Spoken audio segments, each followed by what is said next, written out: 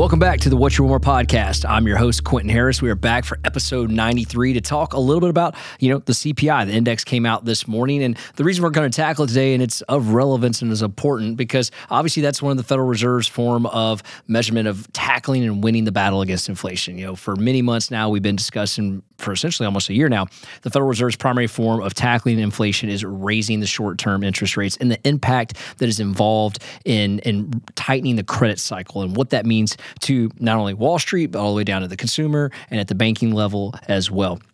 And I'll continue to say this, the definition of inflation, the simplest, at its purest definition, is going to be too much money chasing too few goods. And some of the comments we've had from online was, well, what do you mean too much money? Who has too much money? Well, when we say that, we're not necessarily referring to like people in general. We're talking about the monetary system itself and how much money is in the system. And there's a lot of good arguments many of you have made online about, the amount of money that was pumped in over COVID, prior to COVID. And, listen, I just wanted to kind of set the record straight for you. Sort of like when I say administration, I'm not picking on a particular administration. Let's go all the way back and just go ahead and blame all the administrations or post-Clinton, because Clinton was the one that actually got a budget, balanced and actually reduced the deficit. Since then, it's been spin. So I'm not necessarily pointing out one particular administration, and I know there's a lot of people online that were, really kind of pinpointing and trying to get that dialed in, and that's not what I'm saying there. And the reason I brought that up is because anytime you have a government that continues to spend money at a deficit, and let's face it, since the Clinton administration, that's what every presidential administration has done, whether it's been out of necessity or whether it's been out of other, issues. Some of people referring to greed. I don't think it's greed necessarily. I think it's actually out of necessity, and other, programs require more money over time that maybe not been allocated for. That requires spending, right? So at the end of the day, all of those administrations are overspending on the current budget, and that's a deficit. Anytime you have a deficit, you're putting more money into the system than it was originally there. And then you add into what happened with COVID, and a lot of the relief money that came in there compounded that effect. And that has led to inflation. And inflation didn't happen or start in 2023. Heck, it didn't even start in part of 22. It showed up late 21. It's just a lot of it was labeled as transitory, which we were told is temporary. And it's definitely not temporary. It's been around for some time. But the money that came, and the question here, it came about in 2020 and 2021. We actually compounded that, we being the government and the U.S. Treasury compounded that by adding more and more money into the financial system. So I just wanted to add a level of clarity to that. Now, remember, there's three types of inflation we talk about on this show. Number one is going to be the CPI, the Consumer Price Index. There's going to be the PCE, which is, the Federal Reserve's favorite form of, and that's their favorite form of inflation. That's what they measure. They're always looking at the core reading of the PCE, and then there's the PPI, the Producer Price Index, and that is what it takes to make an item on the producer side, and then they pass the cost of that increase or inflationary costs down to the consumer. They absorb as much as they can, then they price it out and pass it down. So today the CPI came out, the Consumer Price Index, and that is what consumers pay to buy an item versus PCE, which is personal consumption expenditures, which is essentially what you're spending per month. So the price of the items is what we're going to focus on today. And so when we look at that, there's two types of readings in every situation of inflationary indexes. There's the headline, there's the core. And so the headline reading went up a little bit, and I'm going to talk about why that went up a little bit, but the core reading went down.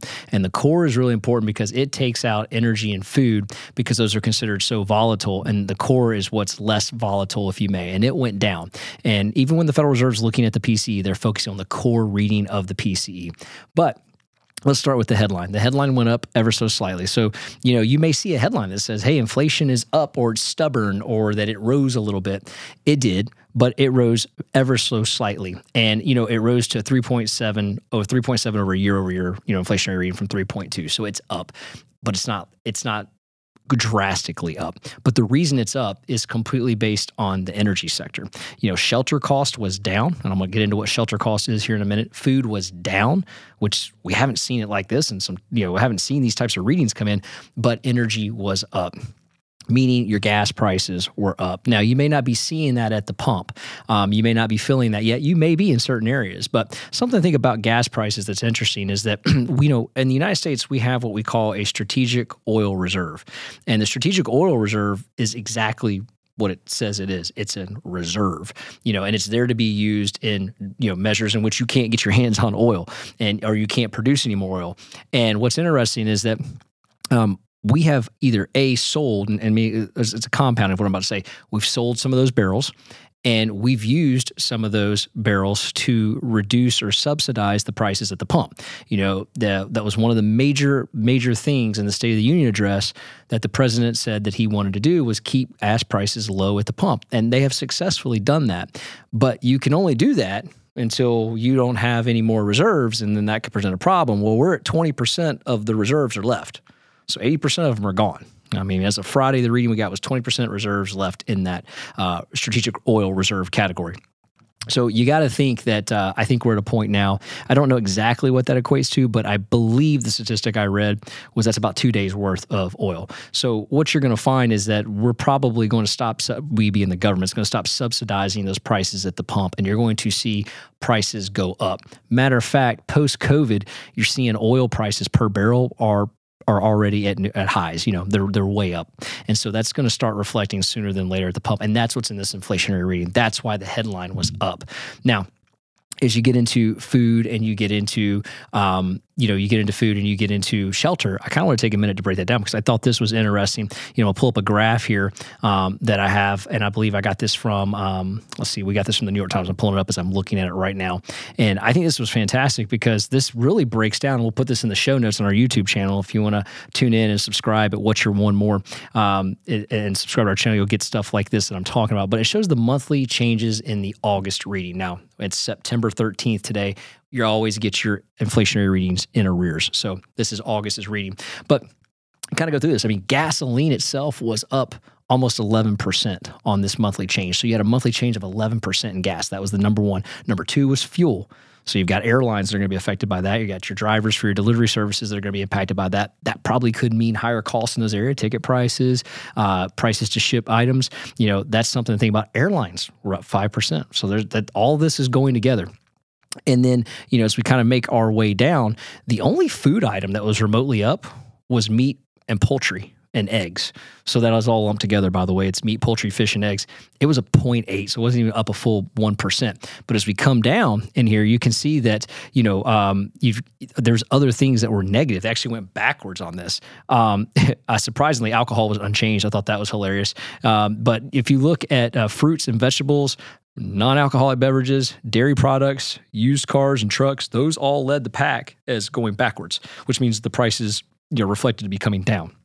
And I thought that was interesting because, it is showing a little bit of relief on there, while lodging out, though, food away from home was up a little bit. So I'm going to put this graph in our YouTube channel where you can take a look at that. If you would subscribe on there, leave us a lot of commentary. I've got some recent commentary on our YouTube channels that I thought was extremely interesting. I kind of wanted to bring up, as I'm typing here, our channel, because what was interesting about this to me is that we put a couple of reels on here. I guess they're called YouTube Shorts. And the commentary and feedback we got on that was really fantastic and much appreciated on our end. There was one in particular here, though, that this person left a comment that was just perfect for what we're talking about right now.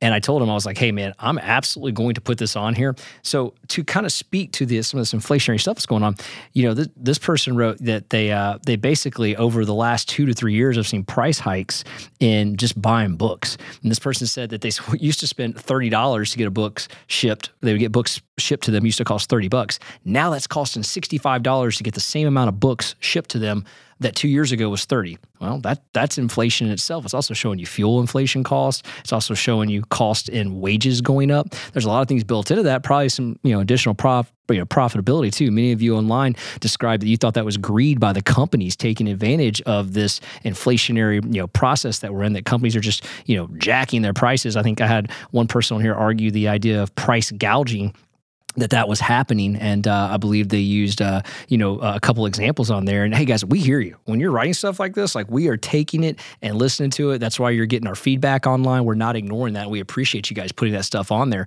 But super interesting to hear you guys' opinion about what you're putting on our channels and how we can use it here later on the show. So appreciate that feedback as you're putting it on there. So getting back to the inflationary side of things, when we take a look at shelter and we take a look at what makes up the consumer price index, I kind of want to break it down a little bit on here. So there's multiple things that go into it, but the largest reading, 47%, I believe it's 43% of the CPI is shelter cost. And shelter cost is made up of three components: rent, owner equivalent of rent, and the lodging away. Now, we've gone over what all of these things mean, so I'm going to briefly fly over them again. But rent is a trend. They're reading a trend of rent and rent rolls and the rental cost, all right? And then owner's equivalent of rent is essentially, again, where they pick up the phone and they go, hey, if I was calling my producer, Charlie, hey, Charlie, what would you rent? He's a homeowner, right? He owns his home. Charlie, what would you rent your home for? And Charlie's going to go, well, I'd rent it for $2,000 a month. Okay, they write that down, $2,000 a month.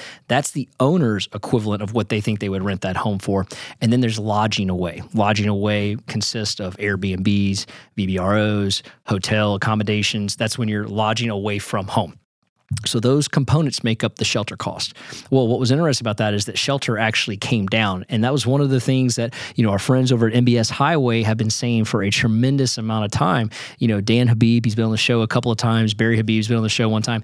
They have been saying this over and over again for those that will listen, that shelter cost is going to come down. That is a lagging read on shelter cost, and that these rents that the Federal Reserve is looking at, they're going to make a turn downward, and the real-time rent rate is eventually going to show up, and we're starting to see that. And I guess the biggest wild card there was that lodging away. Like, hey, that didn't expect to come in at the rate it did, which it did, because we've been burnt by that before. So it was kind of nice to see that shelter helped us on this, on this core reading here that maybe we didn't expect. So shelter may have saved us on that one. Yo, thank you so much for choosing us today. We're definitely not done with our podcast, but we are going to take a really short sponsor break, and then we'll get right back to the show. I've been in the lending business for 20 years. I've seen many different lenders. During those 20 years, I recognized there's a difference between being an originator and an advisor. And the team at Bank of England is full of advisors. They take their time to understand your needs. They take the time to structure a mortgage for you and your family. And I cannot recommend them enough. If you're in the market to purchase a home, maybe it's a second home, maybe it's an investment property, or you're looking to refinance your current property that you live in, take a minute to work with the advisors at Bank of England Mortgage. They're a nationwide lender, and you can find your local branch at boemortgage.com. www.boemortgage.com. Because it's more than loans, it's people. Thanks so much for letting us give a shout out to our sponsor. All right, now back to the podcast. So now I want to jump back into the rest of the CPI index. We just got done talking about shelter. We just got done talking about what is made up of the shelter cost. And now I want to get back in a little bit to what comprises of the rest of the consumer price index. And for the most part, it's going to be a combination of used cars, motor vehicle insurance, energy, gasoline, and food and airline fares. And when I take a look at those things, again, going back to our friends over at the MBS Highway, they do a great job breaking this down, and Dan Habib and Barry Habib as a team over there, and their entire team do a great job of cracking these codes you may of the CPI. But let's take a look at it here. One of the things that I want to point out over there is that if I look at some of the biggest jumpers, and we talked about how energy was really, really the factor in this. And again, energy as a whole was darn near up 11% from the previous reading. But if I look at it month over month, energy as a whole was up 5.6 month over month, and gasoline was up 10.6 month over month. And I know I spent the first portion of the show talking about a little bit about what I think about the strategic oil reserve and the prices of gas and what's going to happen. I do think that's going to show up there at the pump. And then food was up ever so slightly at 0.2%. But the reality is, if you look at it year over year, gas has been down, negative year over year.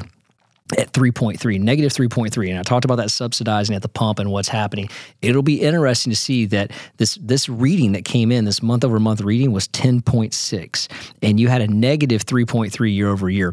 And so remember, when these are measured, they're 12-month lagging indicators. So each month, to have a negative 3.3 gasoline reading, you're having negatives on the actual previous 11 months. It'll be interesting to see as those months are replaced month over month what that does. And you could almost argue that is going to be the new, I guess you could say the new thing that's going to impact inflation as we kind of move out of the shelter impact and more into that one, even though it doesn't have as big a weight as shelter on there. So a couple of things here as I close out this episode on the CPI. So what does that mean? Is the Federal Reserve going to make a decision based on that core reading came down? What do you expect to see? How does the bond market react to that, and what does that mean for our business? Well, it'll be very interesting because I think when Daniel was here for the lending update, I think one of the things we talked about was the next step for the Federal Reserve. We talked about jobs, and we talked about what the job readings meant and how the softening of the market and versus, the stubbornness of the jobs reports and how they're not really reliable right now. But what does this mean? I said that I thought it was a foregone conclusion the Federal Reserve would potentially do another rate hike going into the upcoming FOMC meeting. And I think Daniel said, there was a recent survey that was done that shows that it's almost 90% assured that they're not going to. I'm going to stick with my original thought there that I think we see that quarter hike. I think it's already built in. I think it's coming. I don't think that needle on the CPI moved enough. Even though the CPI is not the major index they look at, we will get PPI coming out tomorrow and PCE coming on later on in the month. But I do think they go ahead and raise the quarter. I think it's built in. I think it's a foregone conclusion. I still stand by what I said. I think that's the last one on the year. I think that's the one that they have left on the year. And I think as we move into the end of the year, that's when we're going to start to see maybe some relief in the form of the reduction of the Fed funds rate. And, probably won't see that until maybe like in the late second quarter.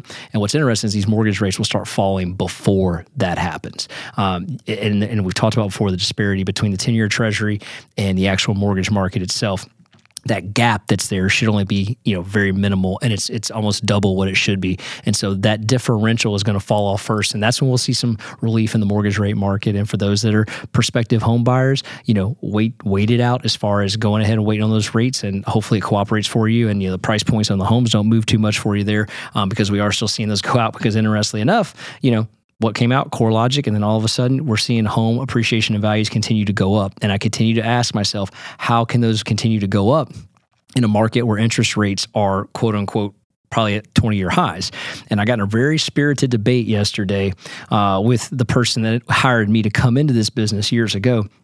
And we were talking about his assumption that, hey, I don't know how much further we can go. I mean, these home prices are going to actually have to drop. And I said, well, what makes you think that? Like, I'd love to hear this side of the coin, because, I value your opinion. You've been around much longer than I have in the industry. Why do you think that?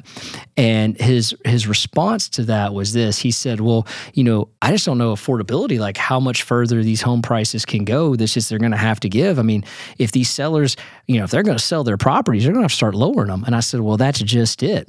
These sellers don't have to sell their properties. I mean, the sellers are not enticed in any way to sell their property to go from, let's say a 2.5 or a 3.5, 4.5, 5.5. You get the picture. They're not enticed. Why on earth would they want to get rid of that lower interest rate and go take a higher interest rate on a home they have plenty of equity on? They're already comfortable with the payment.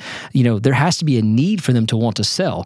And that need would have to be something like, I don't know, a divorce situation or a situation where the household formation has grown so big that they can't live in the house. Like, those are going to be far and few between. For the majority, the massive majority of the people, they're going to stay put and stay just comfortable. They're not going to be forced to sell that property, and much less say, well, you know what?